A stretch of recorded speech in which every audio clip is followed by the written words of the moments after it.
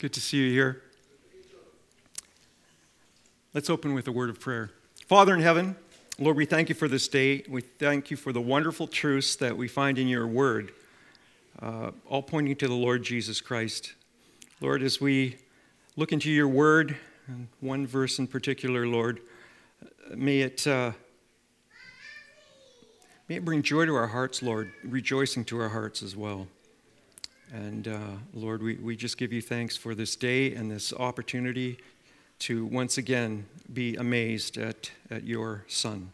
In Jesus' name, amen. Okay, well, the Great Exchange. I was thinking of calling this the doctrine of imputation about Christ, and I thought that was too long a title. But this, basically, it sums it all up, the Great Exchange. I don't know if some of you have heard that term before. Some people think of it as the doctrine of substitution. That's partially right. But really what this is one of those promises where when you get a hold of it, when it sinks into your heart and you realize just what exactly happened on that cross and what exactly happens to us when we believe on Christ and trust in what he did for us on that cross. And of course, the resurrection, which without him, we have no right standing with God, because he did that for us so that we could once again be resurrected with a new body and ultimately and be with God in heaven forever. So,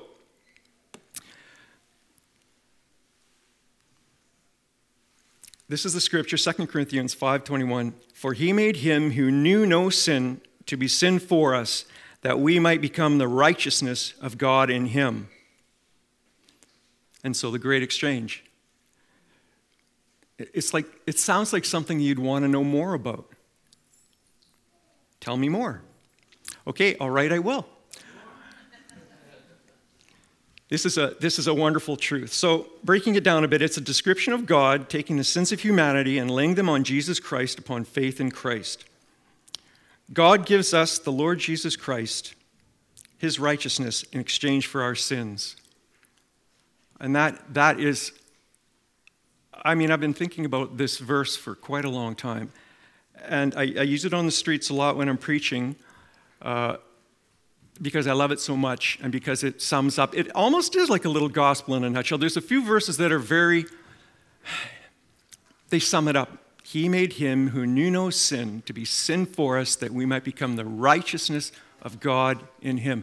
And if you can get a hold of that, saints, if you can just, for a moment, or maybe the rest of the rest of your life, a tall order, but we think about these things, and it is a profound thing. It's a wonderful thing that he did that for us.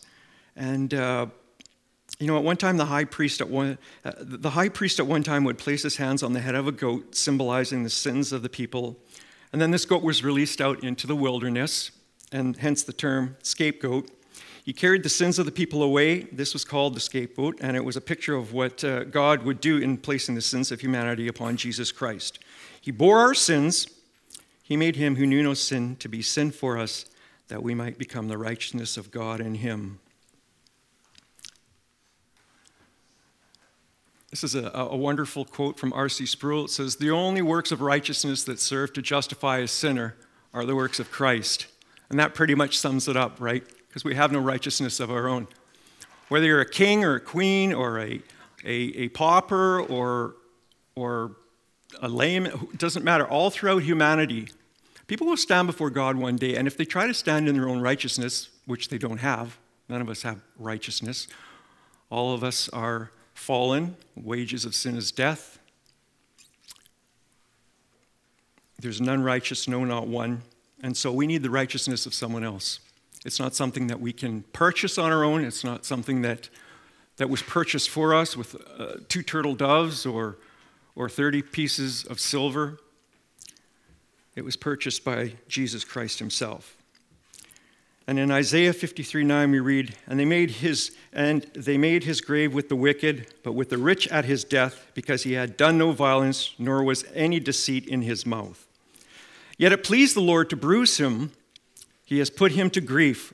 When you make his soul an offering for sin, he shall see his seed. He shall prolong his days, and the pleasure of the Lord shall prosper in his hand. He shall see the labor of his soul and be satisfied. By his knowledge, my righteous servant shall justify many, for he shall bear their iniquities. Therefore, I will divide him a portion with the great, and he shall divide the spoil with the strong, because he poured out his soul unto death.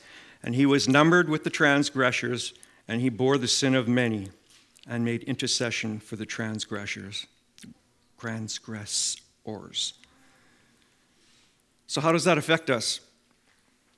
Well, for a lot of people, have you ever heard of the phrase tire kicker? A tire kicker? They're not really interested in buying. They're just going. They're wasting their time and the salesman's time if you're purchasing a car, for say. And they're not really, it's like, they're just there. It doesn't seem to really thrill them that, whatever what's put in front of them, almost like a child sometimes when they have a meal in front of them and they start playing with their food and then, broccoli, yeah. But when we look at the cross and we look at Jesus Christ and what he did on that cross for us, have you ever heard a bird sing? Sure you have. I've heard a bird sing. You know what that bird is doing? He's doing exactly what he was made to do. And he's giving God the glory for that. And saints, we have much to sing about. We do. We have a lot to sing about. A great sinner, pardon, makes a great singer.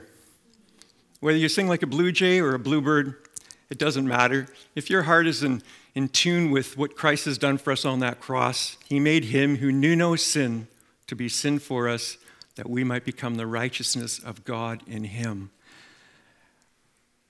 What a relief that is. Not only is it a profound truth, it's a relief. Because we can't store up enough good things or enough good intentions, not only to try to outweigh our bad deeds or the things we've done wrong. We're bankrupt morally. And as believers, all of us in this room here that have been born again, that know the Lord Jesus Christ, we realize that we're poor in spirit. We should be poor in spirit, right? We believe that his blood is untainted. He is the perfect sacrifice, and his shed blood satisfies the judgment of God to atone for our sin. Colossians 2:14 says, having wiped out the handwriting of requirements that was against us, which was contrary to us, he has taken it out of the way, having nailed it to the cross. Having disarmed principalities and powers, he made a public spectacle of them, triumphing over them in it. Can you imagine the rejoicing when Jesus Christ suffered and died on that cross in the realm of darkness? And they thought that they had won, that finally God's plan had been put down. And then 3 days later, he rose from the grave, and that incredible triumph. For I say to you, this is in Matthew 5:20, this is Jesus saying this, for I say to you that unless your righteousness exceeds the righteousness of the scribes and Pharisees, you will by no means enter the kingdom of heaven. So once again, we see there, a lot of people I've talked to on the street, they always profess their own goodness for the most part. Once in a while, you'll run into somebody that says, oh yeah, I deserve to go to hell. And then I'm intrigued, and I say, well, why is that? Oh, I've done a bunch of bad things.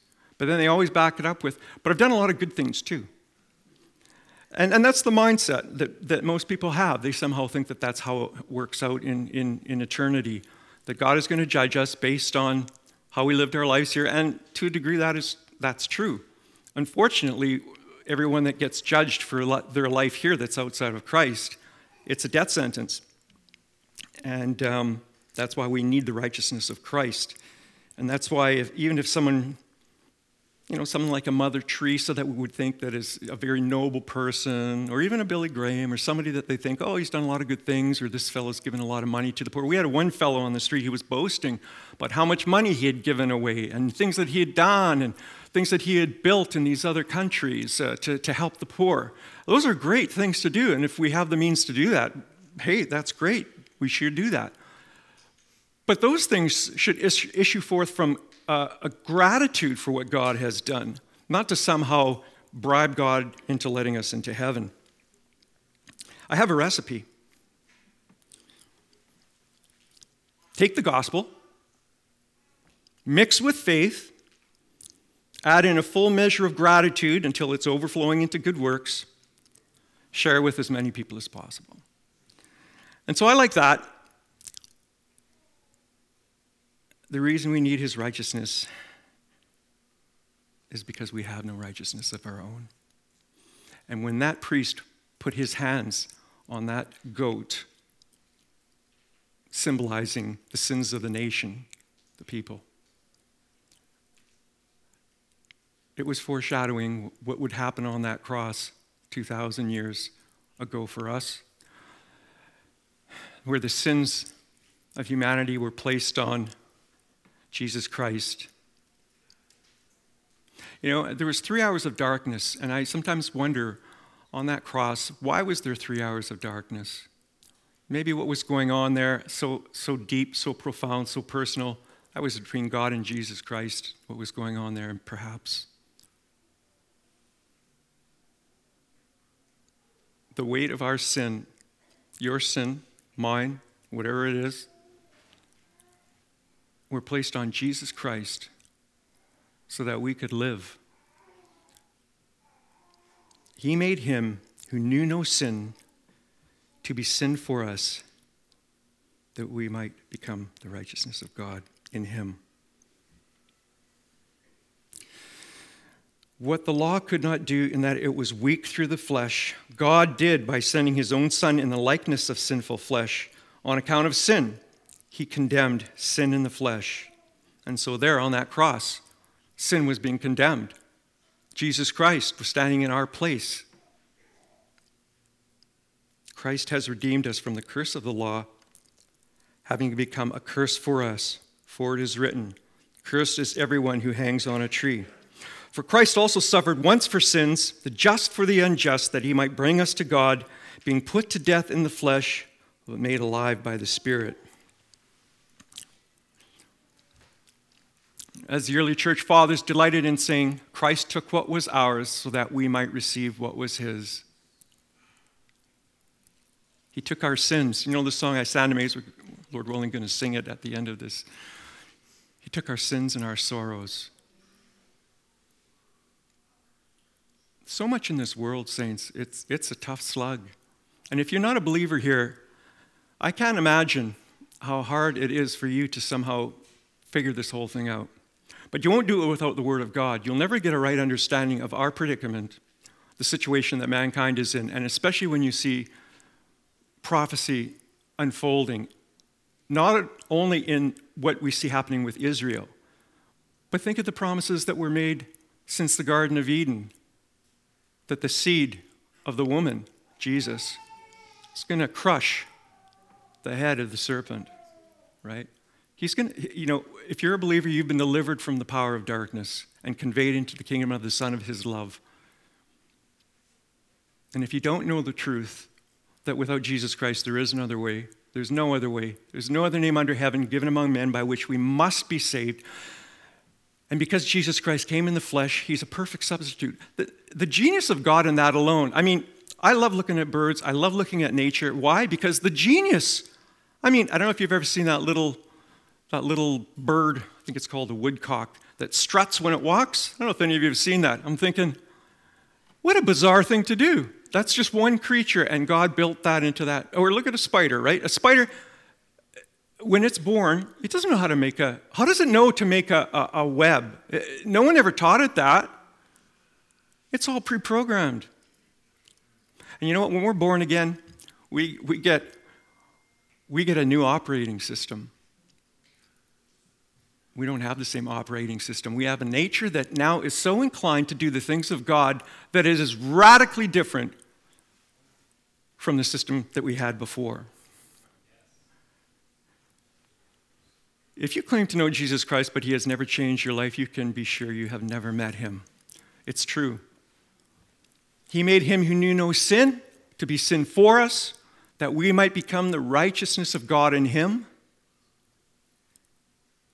And there's no going back. Back to what? Why would we want to go back to the things that put Jesus Christ on the cross? 1 John 2:1 says, "My little children, these things I write to you so that you may not sin. And if anyone sins, we have an advocate with the Father, Jesus Christ the righteous. And he himself is the propitiation for our sins, and not for ours only, but also for the whole world." When he looked upon his son's suffering, God was satisfied. We see that in Isaiah as well, that foreshadowing. He is the kind of high priest we need because he is holy and blameless, unstained by sin. He has been set apart from sinners and has been given the highest place of honor in heaven. Well, by believing this truth, and what is truth? Truth is that which corresponds with reality, right? We either believe the truth that our sins are gone, past, present, future, all of it, paid for on the cross, never to be brought up for us again. We either believe that truth, or we act like tire kickers when we shouldn't. Because we are free, you guys. If you've been saved, if you've had your sins forgiven through Christ, we're free. Amen. Here's a recipe. Here's another recipe. It's a recipe for disaster for those that don't know the Lord. Ignore the truth and reality of what happened on the cross when Jesus became sin for us in exchange for his righteousness. Ignore that and die in your sin. Jesus said, "Unless you believe that I am he, you will die in your sin." And for us who have been born again, we know that we're never going to stand in judgment of God for our sins in the sense that we have to pay for them ourselves. Because Christ paid for them on that cross. His righteousness given to us, God placed our sins, each and every despicable thing we've ever done. Diana, my lovely wife, had a wonderful story that she told me where there's this warehouse. Anybody ever seen the movie Raiders of the Lost Ark? Yeah, that's right. Some are ashamed, but that's okay. Remember at the end where they put the ark, they box it all up, and then they put it in this warehouse. And this warehouse is huge. And they go and they put it in through, I think he had a forklift or whatever, and then down one of the thousands of rows or whatever, and it's hidden in there amongst thousands and thousands of other little boxes. Well, imagine a file room full of filing cabinets, millions of them. And inside each one of those filing cabinets are files, hence the name. And in each one of those files are papers. And each one of those papers represents a sin of someone. And in that entire huge complex of filing cabinets with files and papers and files, all of that, every single despicable thing that humanity has ever thought, said, and done are in there. And in the very, very, very first filing cabinet, there's only one file. And on it is a piece of paper. In it is a piece of paper that says, he paid for it all. And he did. He paid for it all. He made him who knew no sin to be sin for us, that we might become the righteousness of God in him. So, if you can grasp that, it'll embolden you with the gospel. I have a funny story to tell you. John, we were out on the street on Friday, and this fellow was there, and John very exuberantly goes up to him and says, "Do you know Jesus Christ?" And the guy goes, "No, but," and he's trying to say, "Well, I know." That's what he finally said. He says, "Do you know that you have sins?" And the guy goes, "Yeah, but he said, yeah, but. And John didn't go through the law. He was just there right in front of him like that. And the guy was like, it was like, you could tell he was like, wow, what's happening? He says, do you know that you can be forgiven? But each time he's saying that, he's moving a little bit like this as the guy moves. Do you know you can be forgiven? Do you know that Jesus Christ died for you? So he's going on like that. And then the guy says, well, but I'm waiting for a sign from God. I'm waiting for him to tell me. And I said to him, well, he's telling you right now. It was so funny. He took a tract. That's great. It was good. So, come, let us reason together. Though your sins are like scarlet, they shall be made as white as snow. Though they are red like crimson, they shall be as wool. Without the great exchange, that's not happening. And when we put our trust in Christ, those sins that were on us, that were placed on Christ 2,000 years ago, becomes effectual. That means that now God is able to forgive that particular person. And if you've not been forgiven of your sins, your lies, the times you've used God's name in vain, the times you didn't always put God first, that's usually a killer on the street right there. Has God always been first and foremost in your life above all else? No one's ever really, no one's ever said that. Yeah, I've done that. No. So, if you've broken any of the moral law, the Ten Commandments, you will be found guilty. But us as believers, Christ was found guilty in our place. We're declared not guilty. Even though we have those sins, but God will never bring those sins up again. They're forgotten as far as the east is from the west.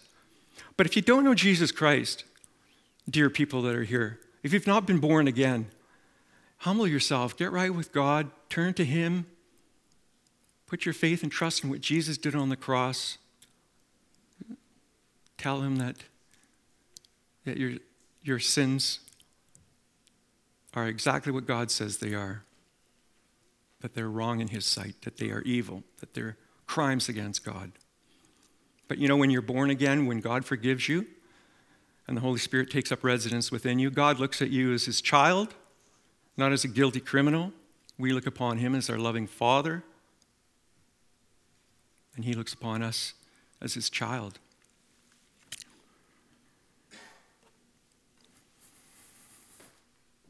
So,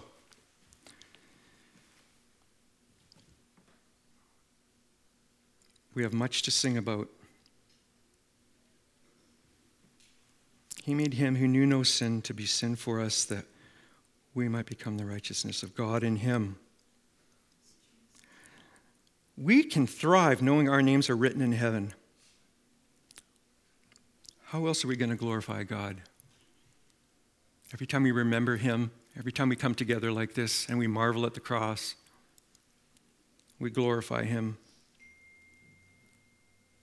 He was delivered up because of our offenses and was raised because of our justification, or to make us right with God. Christ's sacrifice through faith is what Christ did that makes us right with God. We're declared righteous, we're made acceptable, we're brought into right standing with Him. We have clean hands, so to speak. Clean hands.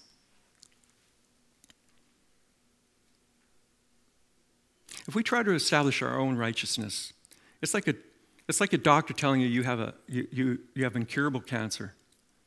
And you say, nah, I'm going to pass on that. I'm going to go home and whip up a nice big batch of chicken soup. That'll do it. It's preposterous. And for anyone to try to think that they can somehow outdo the righteousness of Christ, that they're somehow going to stand before God one day and be able to stand before Him as He manifests every secret sin of the heart and try to justify why we should have a relationship with God, it's not going to work. He made Him who knew no sin to be sin for us, that we might become the righteousness of God in Him.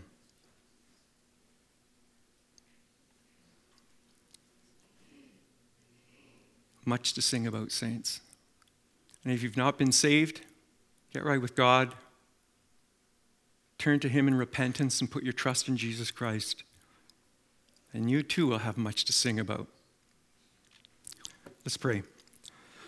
Father in heaven, we thank you once again. Lord, this doesn't do justice to what was done on that cross in any way, shape, or form, but we know, Lord, without a shadow of a doubt, that what was happening on that cross secured our salvation. We couldn't do it ourselves, Lord. Each and every single person in this room, Lord, you know intimately, you know where they are in their hearts with you. Help them to understand what happened on that cross. And we thank you, Lord, that you made him who knew no sin to be sin for us, that we might become the righteousness of God in Christ. Amen. We're going to sing one song.